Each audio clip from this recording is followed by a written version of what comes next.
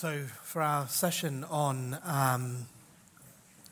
medicine and love, it's a great honour to invite two giants, really, for me anyway, of medicine, and supporters of this project pretty much since its inception.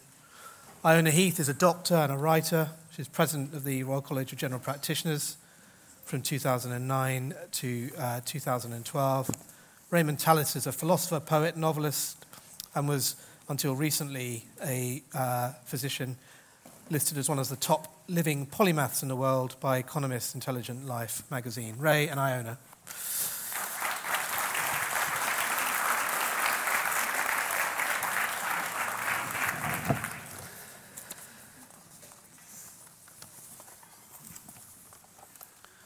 I just wonder if we might start by thinking about,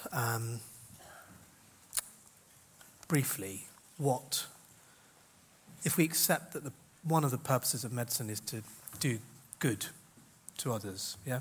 That's a reasonably uncontestable claim. Yeah, I like that. What is the shape and content of that good? What do we mean by it? Simple starter for five. Yes. Yeah.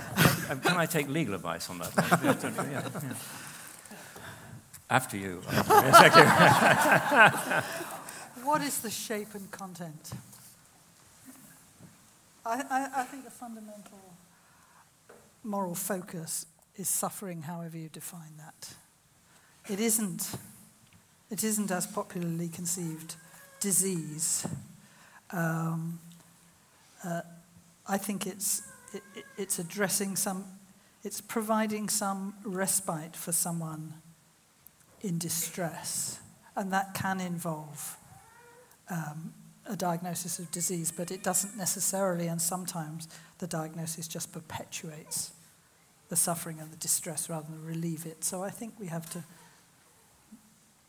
The suffering is the fundamental moral determinant, I would say. So the alleviation of suffering. Mm. And if we run with that, which I completely subscribe to, then there are certain other moral obligations that follow. And interesting, the most important one is probably competence.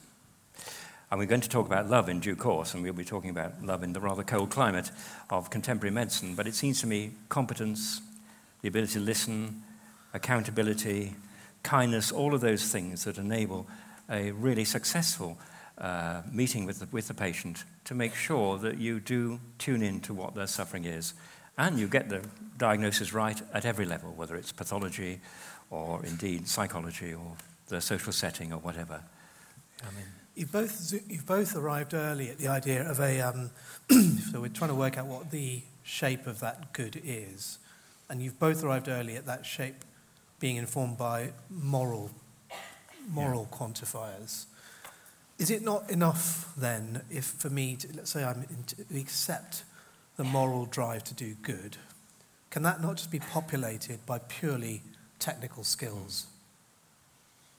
Yes, and we were talking to Roger this morning at lunchtime about how, orthopedic surgeons are so important when you really need them, and they certainly do good.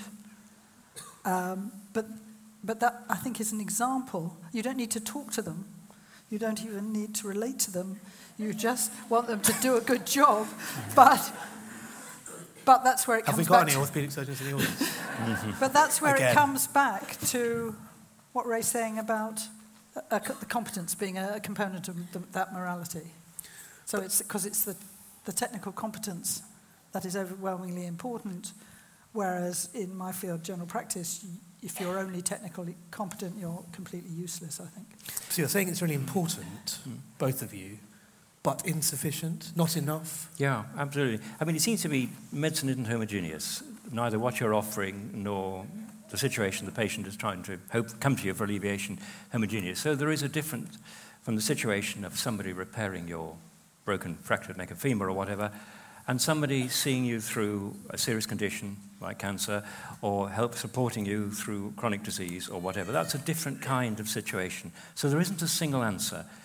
It seems to me competence is important at every level, whatever condition the patient has. But pure technical competence is appropriate in only a very few situations, such as broken leg or whatever. Yeah. A great, hero of yours, John Berger, in A Fortunate Man in 1970, wrote that Sassel was not acknowledged as a good doctor because of his cures, that you've got to be a strikingly bad doctor to be kind of noticed for that to reach the radar, but because he meets the deep, unformulated expectations of the sick for a sense of fraternity, and he recognises them. Now, I've always loved that quote, but I was struck by your essay, Iona, a few years ago, that actually 25 years later to that quote from an astonishing book, in fact, he'd come to distrust doctors because they no longer really love people. Yeah, it was such an indictment. I mean, moving from writing A Fortunate Man to writing that sentence, it was really, I think reading that sentence was one of the most saddest moments of my career, really, reading that and trying to understand it and trying to explore it. And it's in response to that actually I got to know John, and then of course that became one of the great joys of my life. So you never know where you're going, and I hope I managed to reel it back a little bit.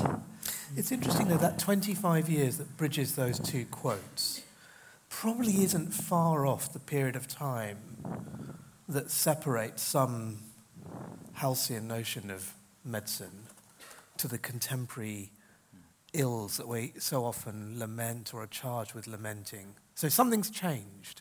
And that's the political framework. But actually, one thing I mustn't forget to mention is I think it's really very well worthwhile reading Iona's fantastic lecture, the Michael O'Shea lecture, which actually is called Love's Labour's Loss, which actually is the loss of love in a sense. There's a pun in it as well.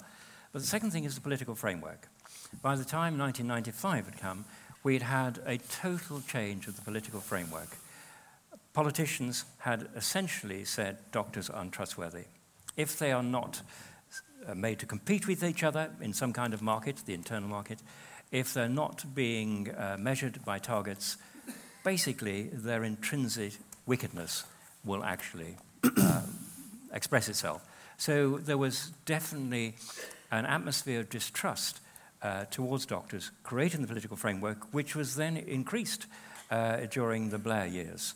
And of course, we know what's happened since 2010, unmitigated catastrophe. So I think what John Berger was picking up was that sense of distrust which had been fermented towards the medical profession. And combined with the rise of this conviction that we can treat the fundamental existential problems of life with technical solutions.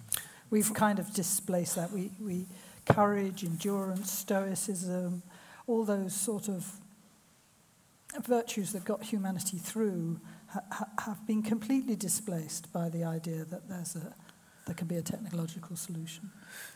So you're both pointing there. So we're trying to identify what's changed in our in love, in the whole orientation of medicine to duty and love. And you've both pointed to two things. One, a shift in the political framework, expectations, demands, but also this notion that there's an expectation, a wide expectation for technical fixes to existential problems. And presumably we can't lay that phenomenon entirely at the hands of the political establishment. So yes. You think we can, Ray? Well, no, but they've just colluded with perhaps something that's changing largely in society. But love hath no targets. Love hath no CQCs, as it were, holding it to account. It seems to me that the very climate in which kindness and empathy are very, very important, that climate is actually past to some extent because people are punitively measured by certain outcomes that have nothing to do with love, kindness, etc. They're inevitably going to focus on those outcomes. Just to give you one example, I heard, and this may be untrue, there was a general practice that was rated as inadequate because its curtain washing cycle did not meet the criteria. And that's the kind of measurement that the medical profession is subordinated to now. And I guess you could probably go on at length about what general practice has happened. Go on at enormous length about CQC inspections, but I will restrain myself for the non-GPs in the audience who would merely be... Ray, you made the comment to me a couple of weeks ago around the notion of medicine as a calling rather than a business, a covenant, not a narrowly defined contract. Why? Why should that be the case? I think it's, again, larger trends in society. No, why should we aim for the calling and the covenant rather than the contract? What's wrong with the contract? I think the contract is too narrow, and that basically you can deliver on what the contract requires of you without necessarily delivering for what the patient wants of you. And of course, in a privatized setting, and I hope we talk about the potential malignant effect of privatization, then you can, the more contracts you deliver on, the better, and it need to have no relationship to the needs of the client. So the contract the contract may achieve, said goals or whatever, the measurables, but it doesn't achieve medical care.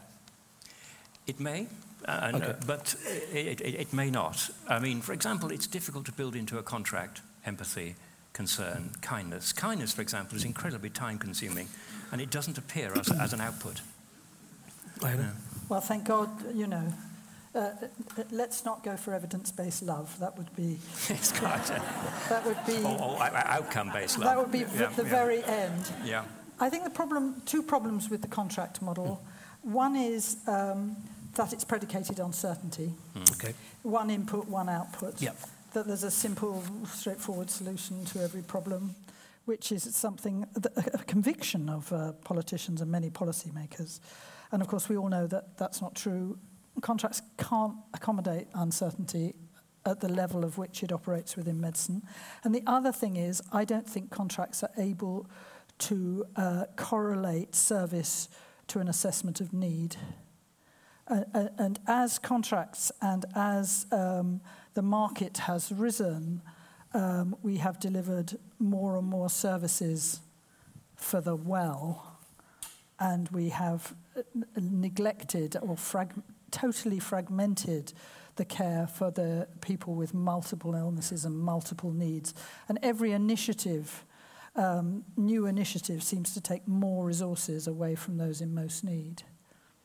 But the idea, you would both accept that, so we can have well-intentioned doctors, nurses, physiotherapists, who want to deliver good care, yeah? Now, does that then mean there are no grounds for holding us accountable? It depends whether you mean accountable or accountable. Being accountable is quite different from being genuinely accountable. And of course, there are obvious ways in which you can monitor people's performance. And I think it's very important, because you might have well-intentioned doctors, you might have idle sods. People or incompetent ones. Or incompetent. All of that is absolutely needs to be somehow checked. But there comes a point when you move from accountability to accountability, when actually you can be less effective and generally look better. But you would both accept the need for some form of accountability, or would you?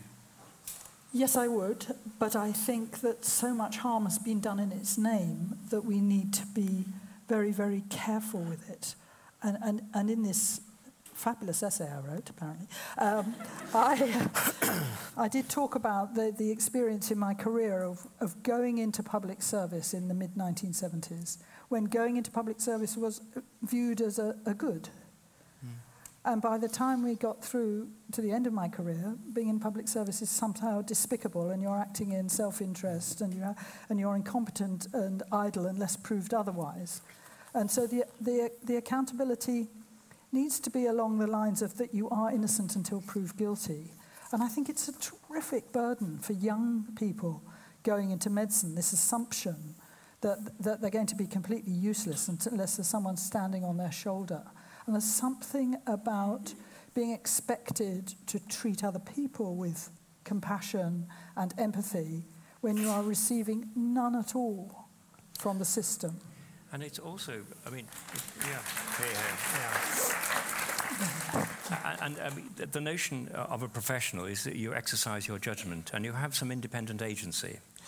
When you become merely a machine that reacts to what is required of you, then you lose some of your professionalism. And one of the things that was in Iona's essay, she quotes Julian Agrand, who wrote a very influential book at the beginning of about 2000, roughly-ish, and he was an advisor, an economist who was an advisor to Tony Blair. And he looked at people in public service. He says they always present themselves as knights in shining armor, but actually they could be self-interested knaves, and perhaps they ought to set default to assume that they're self-interested. And that default assumption, I think, is intrinsically damaging to the profession. Well, ours is not the only profession. I mean, the teaching profession has had it just as badly. And it is part of a general trend within society of moving from a covenantal society where the professionals had a calling and exercised their judgment to a narrowly contractual society where they had to be held narrowly to account to produce certain outputs and so on and so forth. And this is damaging to the profession. I have to say, luckily that damages... Yes. Damaging also to society. Damage, absolutely, to both sides of the relationship between pupil and teacher or patient and doctor. Yeah, absolutely. Would you both just wonder a bit then about what it is? So if we're finding ourselves in a world that asks for technical fixes to problems of human existence consistently, and we're struggling to articulate then what we do about accountability premised on certainty over slightly more nuanced terrain that we know human life thrives with. And what's changed there to get to a point where we're now expecting, all right, the politicians may have colluded in it, and I might come back to this because I don't think we can comfortably say the politicians, because they will be a variegated bunch of human beings. Well, I would counter it, because I think actually they are variegated, and there are some good politicians out there. Any part of society is an independent initiator of what's happening in so society. So what's changed, though, to get us as a society, if we can think about this, if we can think about, I don't think it just applies to the Western world, but let's think about what the Western world typifies, where we're expecting technical fixes and certainty all the time. What's prompted that? Well, partly it's doctors. Yeah. I mean, to a very large extent, it's doctors. It's also people who are making vast sums of money out of the technical fixes. Yeah. So the pharmaceutical industry and the people who in the medical technology industries are generating enormous profits by selling dubious remedies for people's conditions. I mean, just take a consultation where a woman comes in distressed. Now, in the halcyon days, you might have listened to the story before you got involved. But now, the computer flashes up that this person is overdue for their blood pressure check. So you're already at the back of your mind thinking, God, I must somehow work in to take this patient's blood pressure before. So you're distracted. And then you learn this story, say that the woman is distressed because her son was arrested by the police last night, or something even worse. Under no circumstances should you measure this patient's blood pressure on this day. It would be completely crazy. But that's not acknowledged in the audits and the checks and the quality indicators. And I'm terribly divided on this because it's the classic, measuring the things of no value and failing to value the things that you can't measure. Somebody said that rather more elegantly than me. But the more I talk about the things I think are more important, then I have this horrible fear that someone's going to try and measure them, and therefore murder to dissect. This. The difficulty is, though, over that period that John Berger alludes to, there have been profound advances in medical science and clinical technology. And in terms of outcomes, if you look at what's happened to cardiovascular mortality, in the 90s, for example, it dropped tremendously because of statins and so on and so forth. But I share... Debate. Hang on a second. Debate. I said, and so forth. Well, not even the first one. No. I think there's some evidence on statins, 4S trial and so on, but... oh, good, we found a point of disagreement. But talk about progress. But it's interesting, I mean, I share Iona's exasperation about, say, screening. There's a lot of money in screening, and actually screening may actually just create more worried well and so on. But there's a Janus bit to this, but it's incontestable that there has been progress, technical progress. Yeah. We can wonder about the quality of it, the depth of it, we can worry about the benefits and the ethics of it, but there has been scientific progress. Yeah. Now things that were unthinkable 20 years ago are not only now practicable, but they're expected. Yeah? Like? Well, starting out as a junior doctor in oncology at the RUH, wouldn't have even conceived of the possibility that someone with an advanced non-small cell lung cancer would be treated with immune modulatory therapy that would give them a survival of a year, which would have been, now we can worry about the amounts here and we can question the ethics of it, something that would have had a median survival of a few months. So there has been a technical change which is now readily available, paid for within the NHS, and undoubtedly expected. And oncology is a spectacular example of progressive incremental improvement as a result of research at every level, from the basic science through the pathology to the way of delivering care and so on and so forth. And I would agree with you, we mustn't forget about that. But taking the bigger question behind it is, why are we in the kind of mess in relation to some things that we are? And there's a beautiful quote from Theodore Dalrymple, and it's a parody of the opening line of Rousseau's, one of Rousseau's books. But essentially, he says, man is born everywhere immortal, yet he dies. Somebody must be at fault. And there's this sense that basically that the natural condition of humanity is to live forever, and that at any stage, either stopping treatment or whatever must be the fault, must be an unacceptable decision. And I think that is a problem. And the notion of screening everybody for everything, which creates great burdens on general practice and so on, I think is part of that misunderstanding of the nature of human life. I've thought a lot about over-treatment. I have, and I think there has definitely been progress, but all progress comes at a cost. Yeah. And not just, it clearly comes at a huge financial cost to all of us, but I think it also comes at an emotional and existential cost. It doesn't mean you shouldn't make the progress. But the danger is that you're so much concentrating, I'm sure you aren't, but one might be so much concentrating on keeping this patient alive for a year that you forget to concentrate on that existential journey that is only going one way, and that and it's probably not appropriate with a relatively young person with a small cell, non-small cell. But we are torturing the elderly. Well, it's when you say probably not appropriate, this is the difficulty, isn't it? So there's Richard Holloway, who's going to be speaking to us tomorrow, has got this great quote that good people can disagree about the right thing to do. Mm. And already within probably not appropriate, there's that terrible subjectivity. And you've both, as philosopher, ethicist, recognise that we can rationally arrive at a set of decisions about what the good or the right thing to do might be. Yeah? Where the tipping point is between love understood as ever more treatment in the hope of achieving remissions and prolonging life, and what you and I sitting here might say was clearly folly, is really hard to legislate for. Because it's impossible to legislate for, and it falls down to organisations and individuals to reach those judgments within the terrain of something that's trustworthy. But this is where really love comes in. This is where love comes in, because this is where the quality of the decision is going to be dependent on the quality of the relationship between the patient and the doctor. Tell me a bit more about what you mean by that and trust as opposed to contractual accountability. It's because we are well beyond, and this is where we really have made progress, I think we are well beyond the stage where you see a patient, you decide this treatment's appropriate, and you prescribe this treatment, the patient says, yes, doctor, thank you very much, doctor, you're wonderful, doctor. And we are sharing decisions, or we are attempting to share decisions, and we are sharing decisions to the extent that a patient wishes to share them.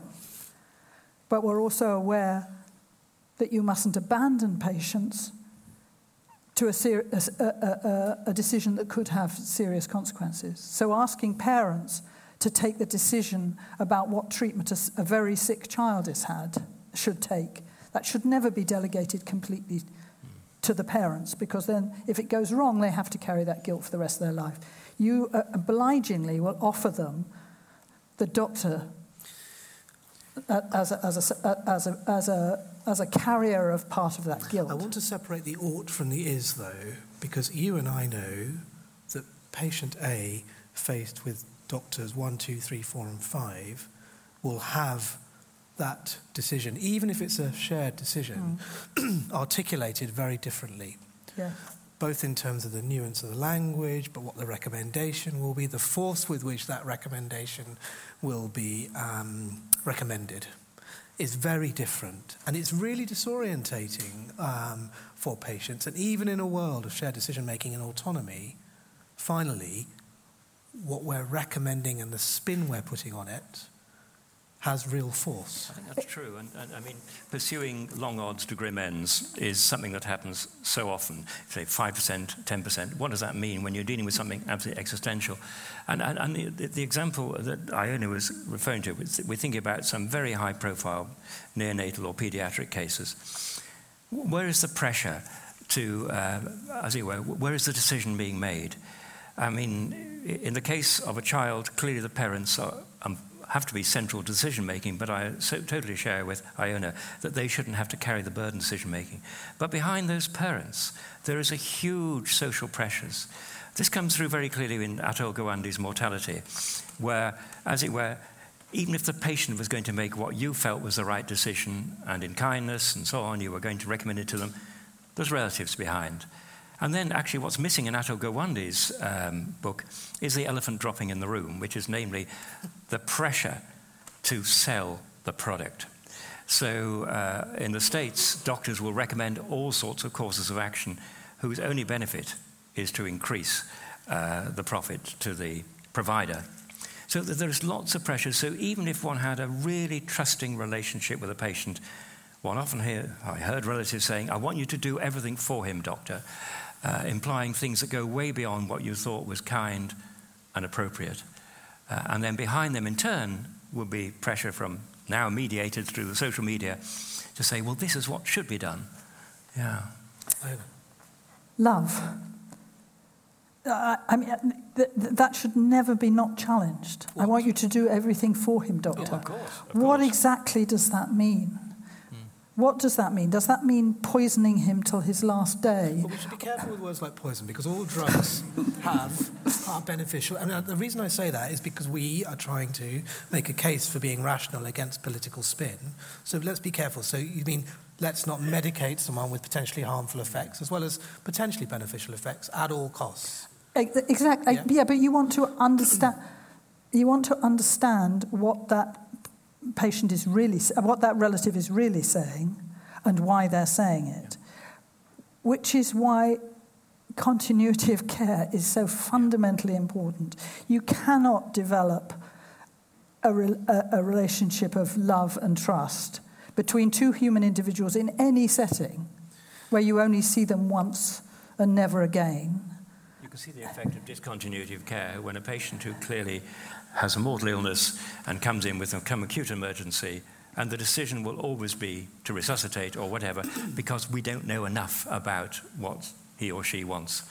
But I agree with you, one shouldn't, as it were, wilt before inappropriate pressure, but it's just become, or has become, more difficult in the context of the patient. More difficult?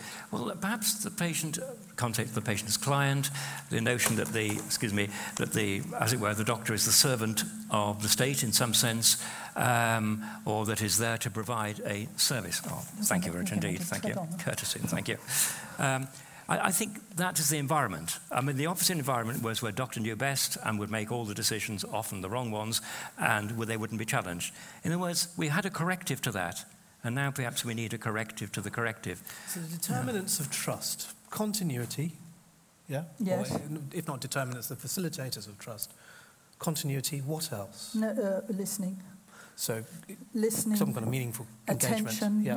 focus, really, because there's a wonderful study from somebody, I think, in Denmark, who shows that continuity only has any value if the person feels recognised in the first encounter, which brings you back to John Berger. If they don't feel seen or heard in the first encounter, no amount of continuity is going to... Well, it'll take a long time for continuity to repair it. What about, though, the lady that we're describing, this notional individual we're describing who's saying, continue at all costs, doctor, yeah? Now, it sounds like we're all saying we oughtn't to, yeah? So we're challenging perhaps an individual's positive right towards insisting on something that we mightn't think is in their best interest. But doing that does require something not wildly off bravery and clinical ownership, as well as knowing the ethics and law and all the rest of it, and be able to communicate that in a way that is clear, thoughtful and kind, sure, but clear. But further to that, there is a very real, often unspoken fear, although Henry Marsh wrote about it very well, I think, around seeming nihilistic. That if I don't do this, I'm just not going to be macho enough against my colleagues who would quite readily deliver untold further therapies. Do you think that's a real entity? I think it's true. It comes through very clearly in Henry's book, and he speaks incredibly honestly about so many things that very few people have been honest about. There is this feeling that another doctor would have tried harder, even irrespective of whether it was the right thing to do. And be perceived as a better doctor. And as a result, perceived as a better doctor, yeah. You know, he didn't give up on me, or she didn't give up on me. You don't think that's true? Or do you think that's sometimes true? I think that's sometimes true. I don't think it's always true. No, I agree. That's just, yeah, sure. But it's possible. It holds... David Reef about Susan Sontag. Yeah. I mean, you know, that is a diatribe against the ridiculous ambition of both doctors and patients. But indeed, Sontag, for all of her writing about and her reasoned thinking around many of these things, did pursue. Absolutely, and he felt a doctor should. The Sun felt that at least one of her doctors should have had sufficient courage to stand up to her fear. I just wonder if we might then think about, because so we've comfortably villainised bureaucrats and politicians, yeah? Everybody except ourselves. Everybody except ourselves. Yeah. We are lovely people. Absolutely, and I hope love it shows. And we care. Yeah. But actually, might it be reasonable to begin to turn, the mirror on ourselves a bit and think, if in fact, so I was struck. I mean, if in fact politicians and bureaucrats are measuring, attaching resource into ever more intervention at the behest of the consumer, what are we doing to collude in exactly that state of events? There was this great Hisham Mattar, the writer, when he went past Grenfell Tower, wrote this brilliant piece in The Guardian where he talked about the feeling of culpability, that actually Grenfell stood for the way in which we'd organised ourselves. Absolutely. And I just wonder whether medicine, epitomised in doctors perhaps, I'm not going to speak for the rest of healthcare professionals, contribute towards this world order.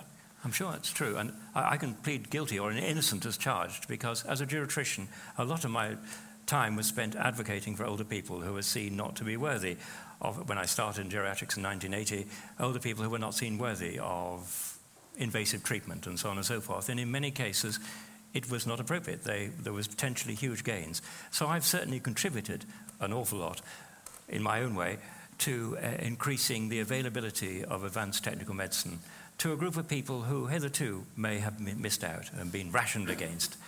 So, but I think there's a balance, isn't there? Part of the difficulty of our conversation is we are homogenizing what is actually quite a complicated, well, not deliberately homogenizing, but what is a complicated situation.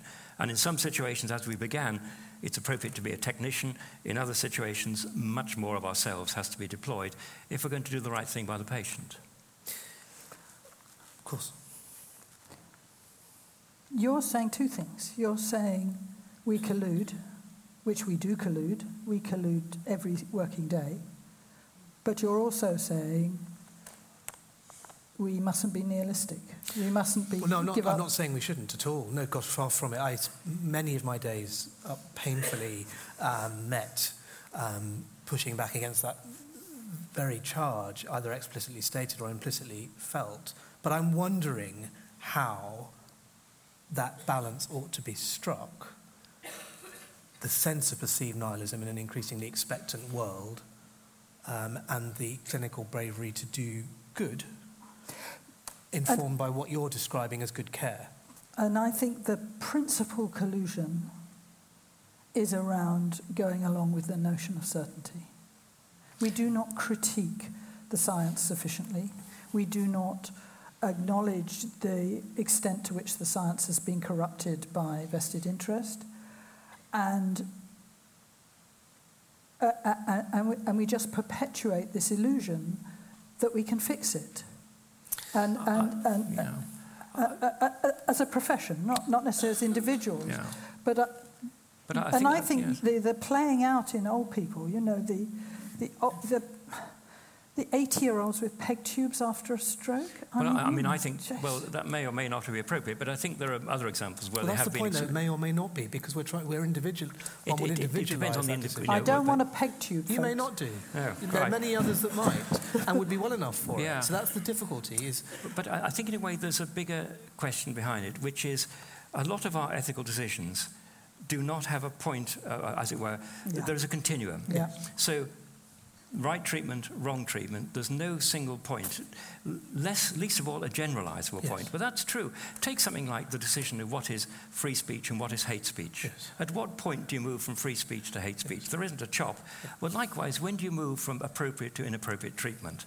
So there is a real difficulty.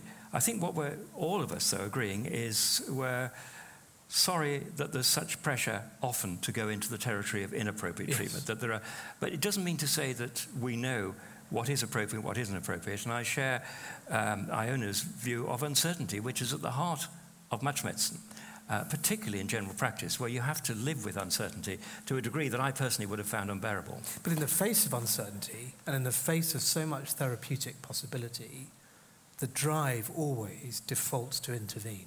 Yes. Systematically. Not just on a ward or in someone's front room, but actually across the nation. And the one thing we've not talked about yet here, so I'm minded to bring up what I'm sure you both know about, so Philip Alston's report on extreme poverty in the UK. Now, if we're interested in so we started this by saying, what's the content of the good? And if we've accepted that the content of the good is to alleviate suffering, improve well-being, possibly prolong life, in intervening in the ways we're talking about, still, we've got austerity privileging the wealthy, punishing the poor, almost Dickensian. 4 million in this country living below the 50% poverty line. This is all from his report. 1.5 million people living in destitution in the world's 5th largest economy.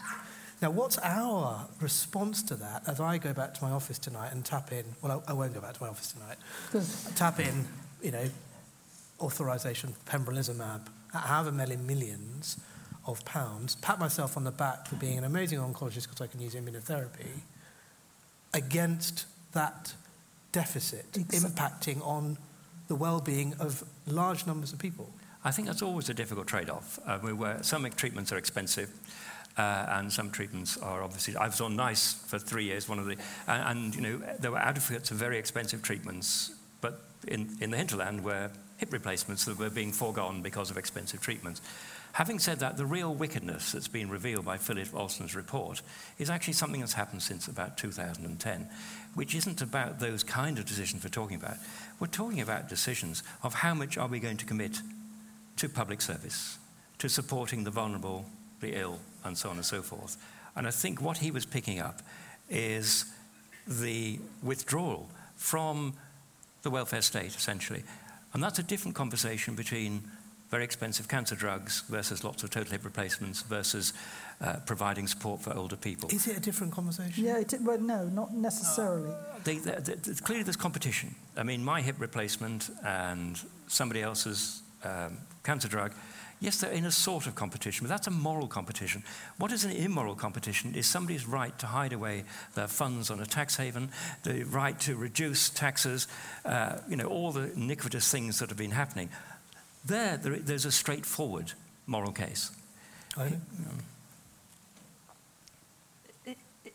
We're manufacturing sickness on a massive scale.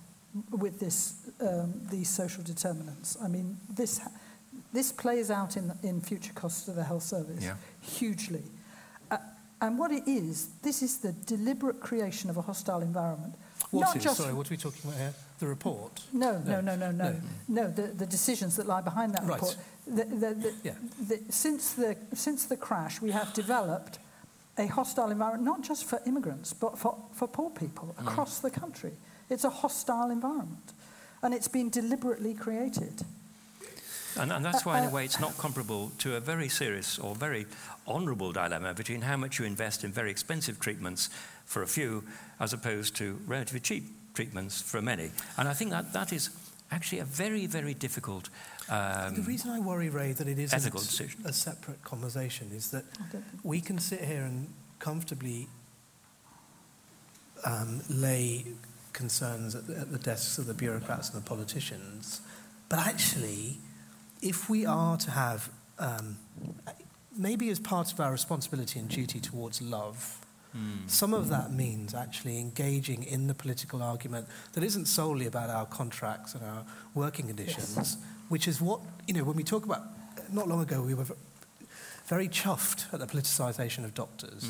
Now, it may well be that some of that was about the NHS, but also it was very much about our contractual aches, Now, how is it possible that we can be mobilised to that kind of political conversation, yet not this one that says, my responsibility here is to a society, premised on love or beneficence or altruism, whatever we choose to call it, a duty that compels me, yet allow, in Isha Matter's word, ourselves to organise ourselves in this way. Surely, in fact, we should be having more meaningful political debates about this with the public.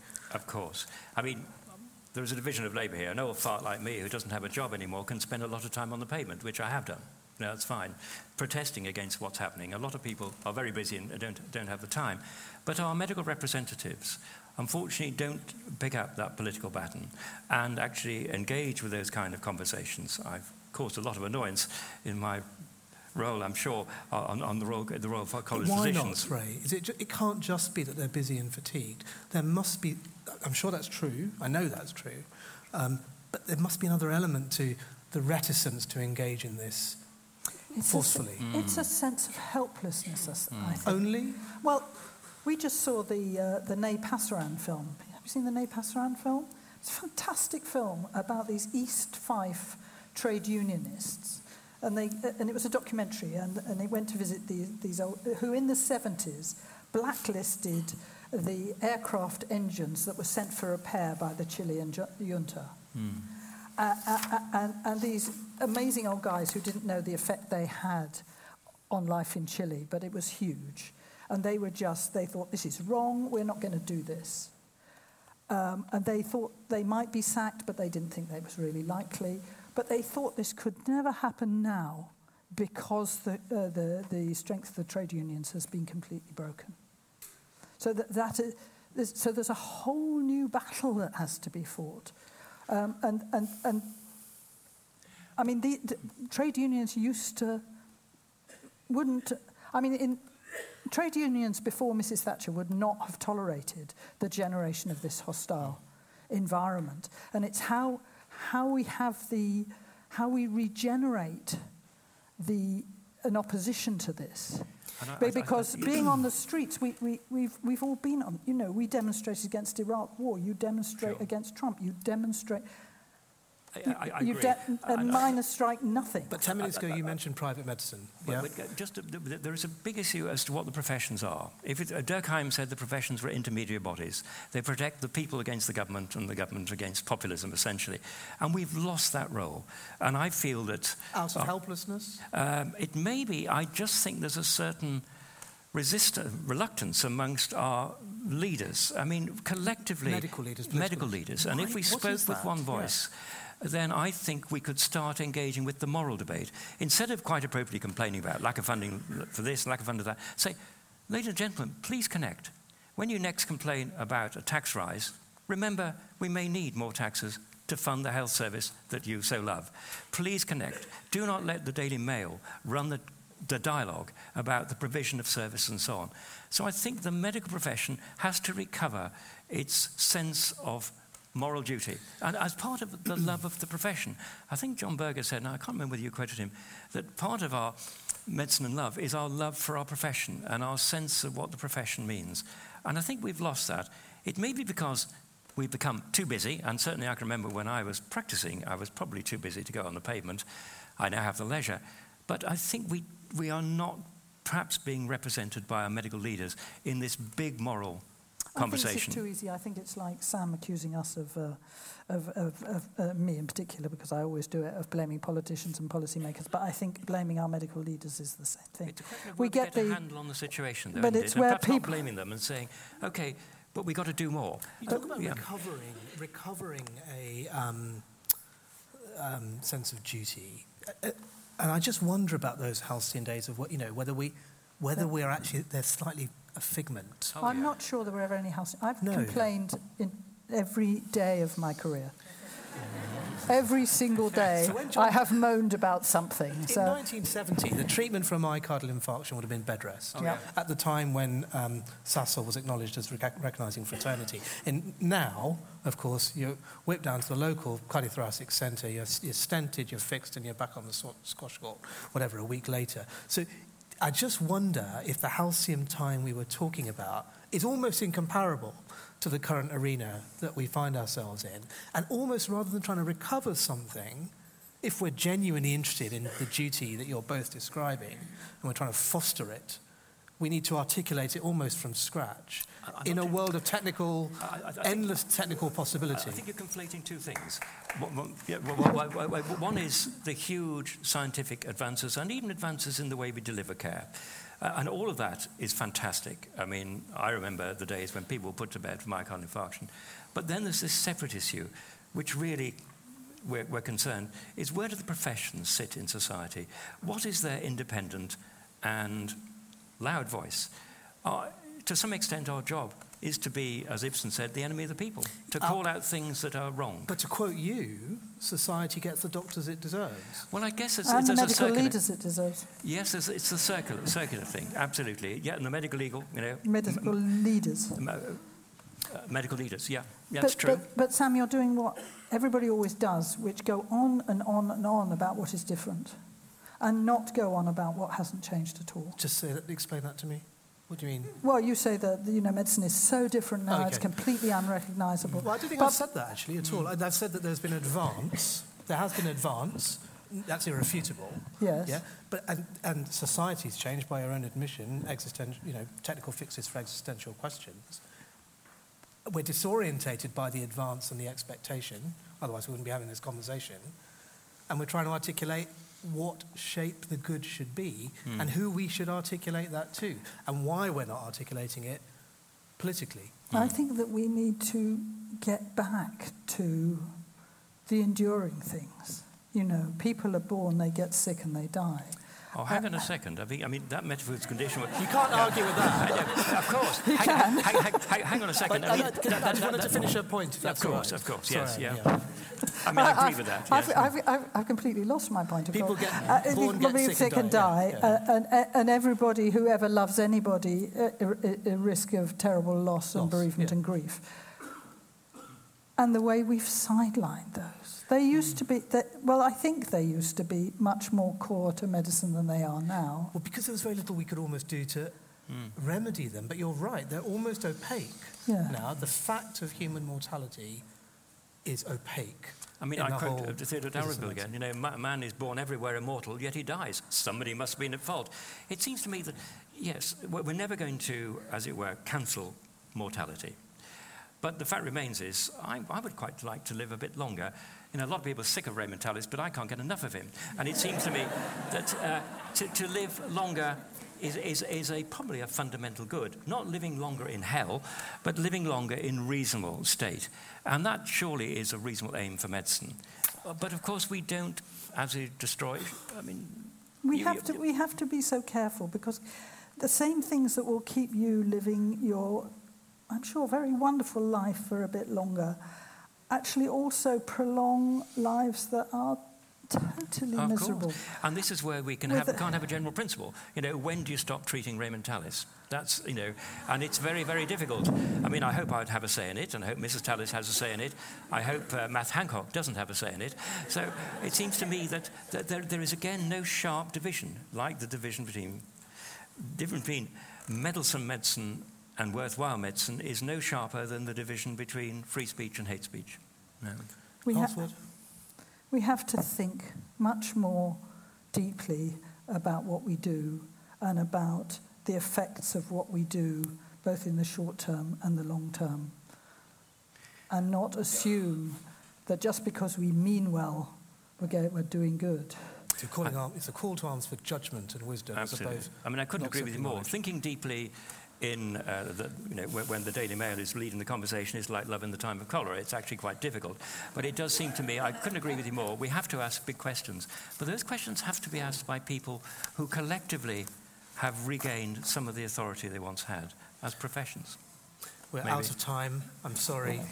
Thank you both.